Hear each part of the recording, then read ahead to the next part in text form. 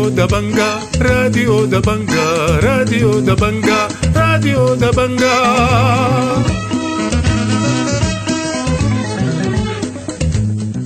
أهلا ومرحبا بكم مستمعي راديو دبنقا الأعزاء في برنامجنا اليوم الخميس الموافق 3 مايو عام 2023. برنامجنا بيشتمل على نشرة الأخبار وبرامج أخرى متفرقة، ولكن في البداية حنقدم لكم نشرة الأخبار وإليكم عناوينها.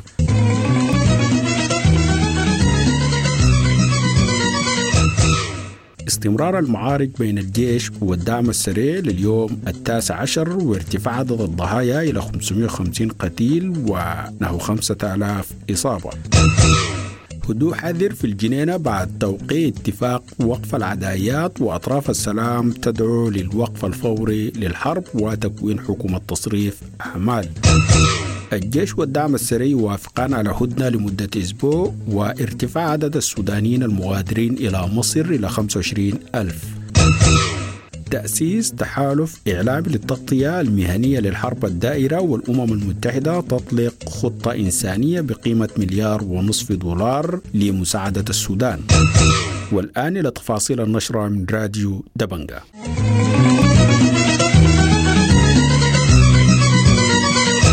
تواصلت المعارك والقصف الجوي والمضادات الأرضية بين الجيش والدعم السريع في محيط القصر الجمهوري وشمال بحري وأجزاء من درمان صباح الأربعاء لليوم 19. وقالت قوات الدعم السريع إنها تصدت لهجوم شنته قوات ترتدي زي الاحتياط المركزي على مواقع تمركزها في منطقة وسط الخرطوم بالقرب من موقف شروني، واعتبرت ذلك خرقا للهدنة المعلنة. كما اتهمت الجيش بقصف معمل ستاك الذي يقع تحت سيطرته وفصل خطوط المياه عن بعض المناطق. من جانبه اتهم الجيش الدعم السريع بالقصف العشوائي للأحياء السكنية ونهب بنوك ومحلات تجارية واقتحام مباني سفارات.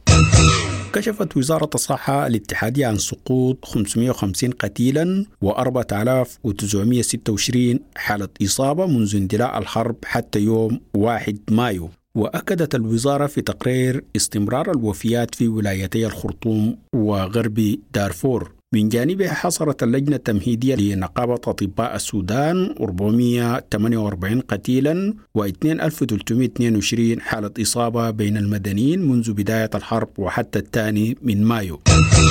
شكى مواطنون من الخرطوم من استمرار انقطاع الإمداد المائي وانقطاع التيار الكهربائي مع ندرة في الرغيف. وقال مواطن من الكلاكلة لراديو دبنقا إنه سعر الخبز ارتفع يوم الأربعاء إلى 7 قطعة رغيف ب1000 جنيه. وأوضح إنه التيار الكهربائي انقطع منذ 3 أيام، وذكر إنه الإمداد المائي انقطع بالتزامن مع الكهرباء. وأضاف في هذا الخصوص: مشكلة زادت كبير بشكل كبير، مشكلة موية مع درعة الحرارة. في مشكلة في العيش، في ندرة، ما كل الأفران شغالة، في خسائر وسط المدنيين، في مشاكل كبيرة جدا في الوصول للمستشفيات، في مستشفيات كثيرة طلعت من الخدمة، يعني في معاناة شديدة في الحصول على الأدوية نفسها. لا يزال المواطنون في مدينة الأبيض بولاية شمال كردفان يعانون من أزمات متعددة أبرزها ارتفاع الأسعار وانتشار النهب والسرقات. وأفاد مواطنون راديو دبنقا بوجود زيادات كبيرة على السلع الاستهلاكية جراء طمع التجار واستغلال الوضع الحالي. وأشاروا إلى سعر الرغيف بلغ 50 جنيها وكيلو السكر 1200 جنيه. وأشاروا كذلك إلى تفاقم معاناة المواطن في الحصول على مياه الشرب، حيث بلغ سعر برميل الماء 1800 جنيه. ونوهوا الانتشار كثيف لعمليات السرقات الليلية والنهب. وفي ولاية غرب كردفان لا يزال القادمون من الخرطوم إلى ولايات دارفور عالقون في مدينتي النهود والفولة وفي حوجة ماسة للمساعدات. وقال صلاح محمدي لراديو دبنقا إنه عدد العالقين كان يتراوح ما بين 500 إلى 700 شخص، إلا أن جزء منهم تمكن من مغادرة ولاية غرب كردفان إلى ولايات دارفور، بينما البعض منهم لا يزالون عالقين ويحتاجون إلى المأكل والمشرب والأغطية. وحذر من نفاذ السلع الاستهلاكية الأساسية في الولاية، مشيرا إلى عدم وجود أي وارد للبضائع منذ اندلاع الحرب، مما ينذر بمعاناة إنسانية حال استمرار الصراع. وأضاف صلاح محمدي لراديو دبنقا في هذا الخصوص: بطبيعة الحال هم محتاجين يعني محتاجين حوجة ماسة جدا جدا للمأكل والمشرب والمأوى حتى.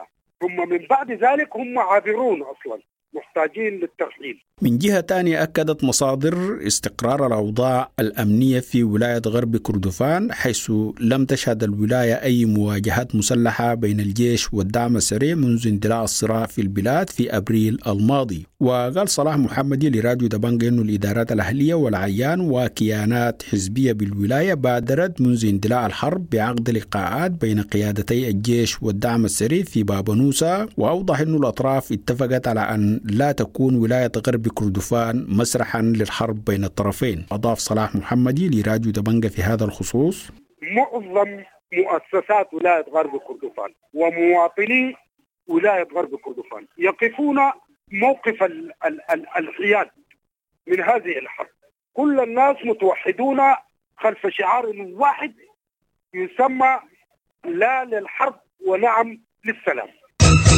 استنكرت وزارة الخارجية السعودية اقتحام مسلحين مبنى ملحقيتها الثقافية في الخرطوم وتخريب الأجهزة والكاميرات والاستيلاء على بعض الممتلكات يوم الثلاثاء. واستنكرت الإمارات وقطر في بيانين منفصلين الحادث. قال وزير خارجية جنوب السودان إنه الجيش والدعم السريع وافقا على هدنة لمدة أسبوع ابتداء من غدا الخميس. من جانبه قال وزير خارجية كينيا إنه لا يمكن القبول بأن يكون الشعب السوداني رهينة للطموحات الشخصية لقائدين. وفي الأثناء أجرى وزير الخارجية الأمريكي اتصالا بنظيره المصري للتشاور بشأن توسيع وقف إطلاق النار في السودان، فيما أعلن البيت الأبيض استمراره في التواصل مع طرفي الصراع. ارتفع عدد السودانيين المغادرين إلى مصر منذ اندلاع الحرب إلى 25,000 عبر معبري أرجين وأشكيد. وكشف مواطنون من مصر لراديو دبنقا عن وصول عشرات الباصات من معبر أرجين إلى القاهرة، والتي تقل حوالي 1230 شخصا من السودان يوم الأربعاء. من جهة أخرى شكى مواطنون عالقون في بورسودان من أوضاع إنسانية سيئة. وأضافوا في هذا الخصوص: في رحلة ما في، هل في تذاكر تجارية؟ كل يعني 90% من الركاب المقيمين للأسف جايين على سن يروحوا بالتذاكر العادية، بسعر التذكرة طبعا خرافي من 120 إلى 300 إلى 350، وبرضه ما في التذاكر الرحلات التجارية. وصلت الدفعة الأولى من اللاجئين جراء اشتباكات الجيش والدعم السريع في السودان إلى معسكر جوز أمير بشرق تشاد يوم الأربعاء. وأوضح لاجئون فارون لراديو دبنقا أن اللجنة الوطنية لاستقبال اللاجئين التشادية ومفوضية اللاجئين الأممية وجهت مشايخ المخيم لحصر الأسر حتى يتسنى لوكالات الغوث الإنساني العاملة في المخيم من تقديم العون اللازم لهم. من جانبها أعلنت الإمارات إرسال طائرة تحمل إمدادات غذائية عاجلة إلى مطار البشي في تشاد لتوفير الدعم العاجل للاجئين السودانيين. وقعت نقابة الصحفيين وصحفيون لحقوق الإنسان جهر إعلانا مشتركا باسم إعلان السودان بشأن أمن وسلامة الصحفيين والصحفيات ووسائل الإعلام في أوضاع النزاع المسلح في السودان. وأكدت النقابة وجهر في بيان مشترك عن تأسيس نواة ومركز للتحالف الصحفي والإعلامي لحماية وسلامة الصحفيين والصحفيات في السودان. وقال طاهر المعتصم المتحدث الرسمي باسم نقابة الصحفيين من خارج السودان في مقابلة مع راديو دبنقا إنه الإعلان يهدف لضمان التغطية الصحفية المهنية للحرب التي اندلعت في البلاد. وأوضح إنه الإعلان دعا لحماية الصحفيين والصحفيات ووسائل الإعلام من مخاطر التغطية الصحفية والإعلامية للنزاع المسلح الدائر في السودان. وأضاف في هذا الخصوص: التحالف ما بين نقابة الصحفيين وجهر يأتي في واحدة من خطط النقابة وضع حلول للوضع الحالي لحماية الصحفيين. جهر بما لديها من خبرة كبيرة في مجال حقوق الإنسان، وبتستطيع أنه تساعد نقابة الصحفيين في توفير أدوات الحماية للزملاء والزميلات. طالبت قوى الحرية والتغيير الكتلة الديمقراطية بوقف فوري للحرب العباسية والتمسك بالهدنة المعلنة بين الطرفين لأغراض إنسانية. ودعت الكتلة الديمقراطية في بيان عقب اجتماع للهيئة الرئاسية إلى حل سوداني للحرب الراهنة بدعم وتيسير من الاتحاد الأفريقي والجامعة العربية ودول الجوار. واعتبرت الحرب نتاجا مباشرا للاتفاق السياسي الإطاري.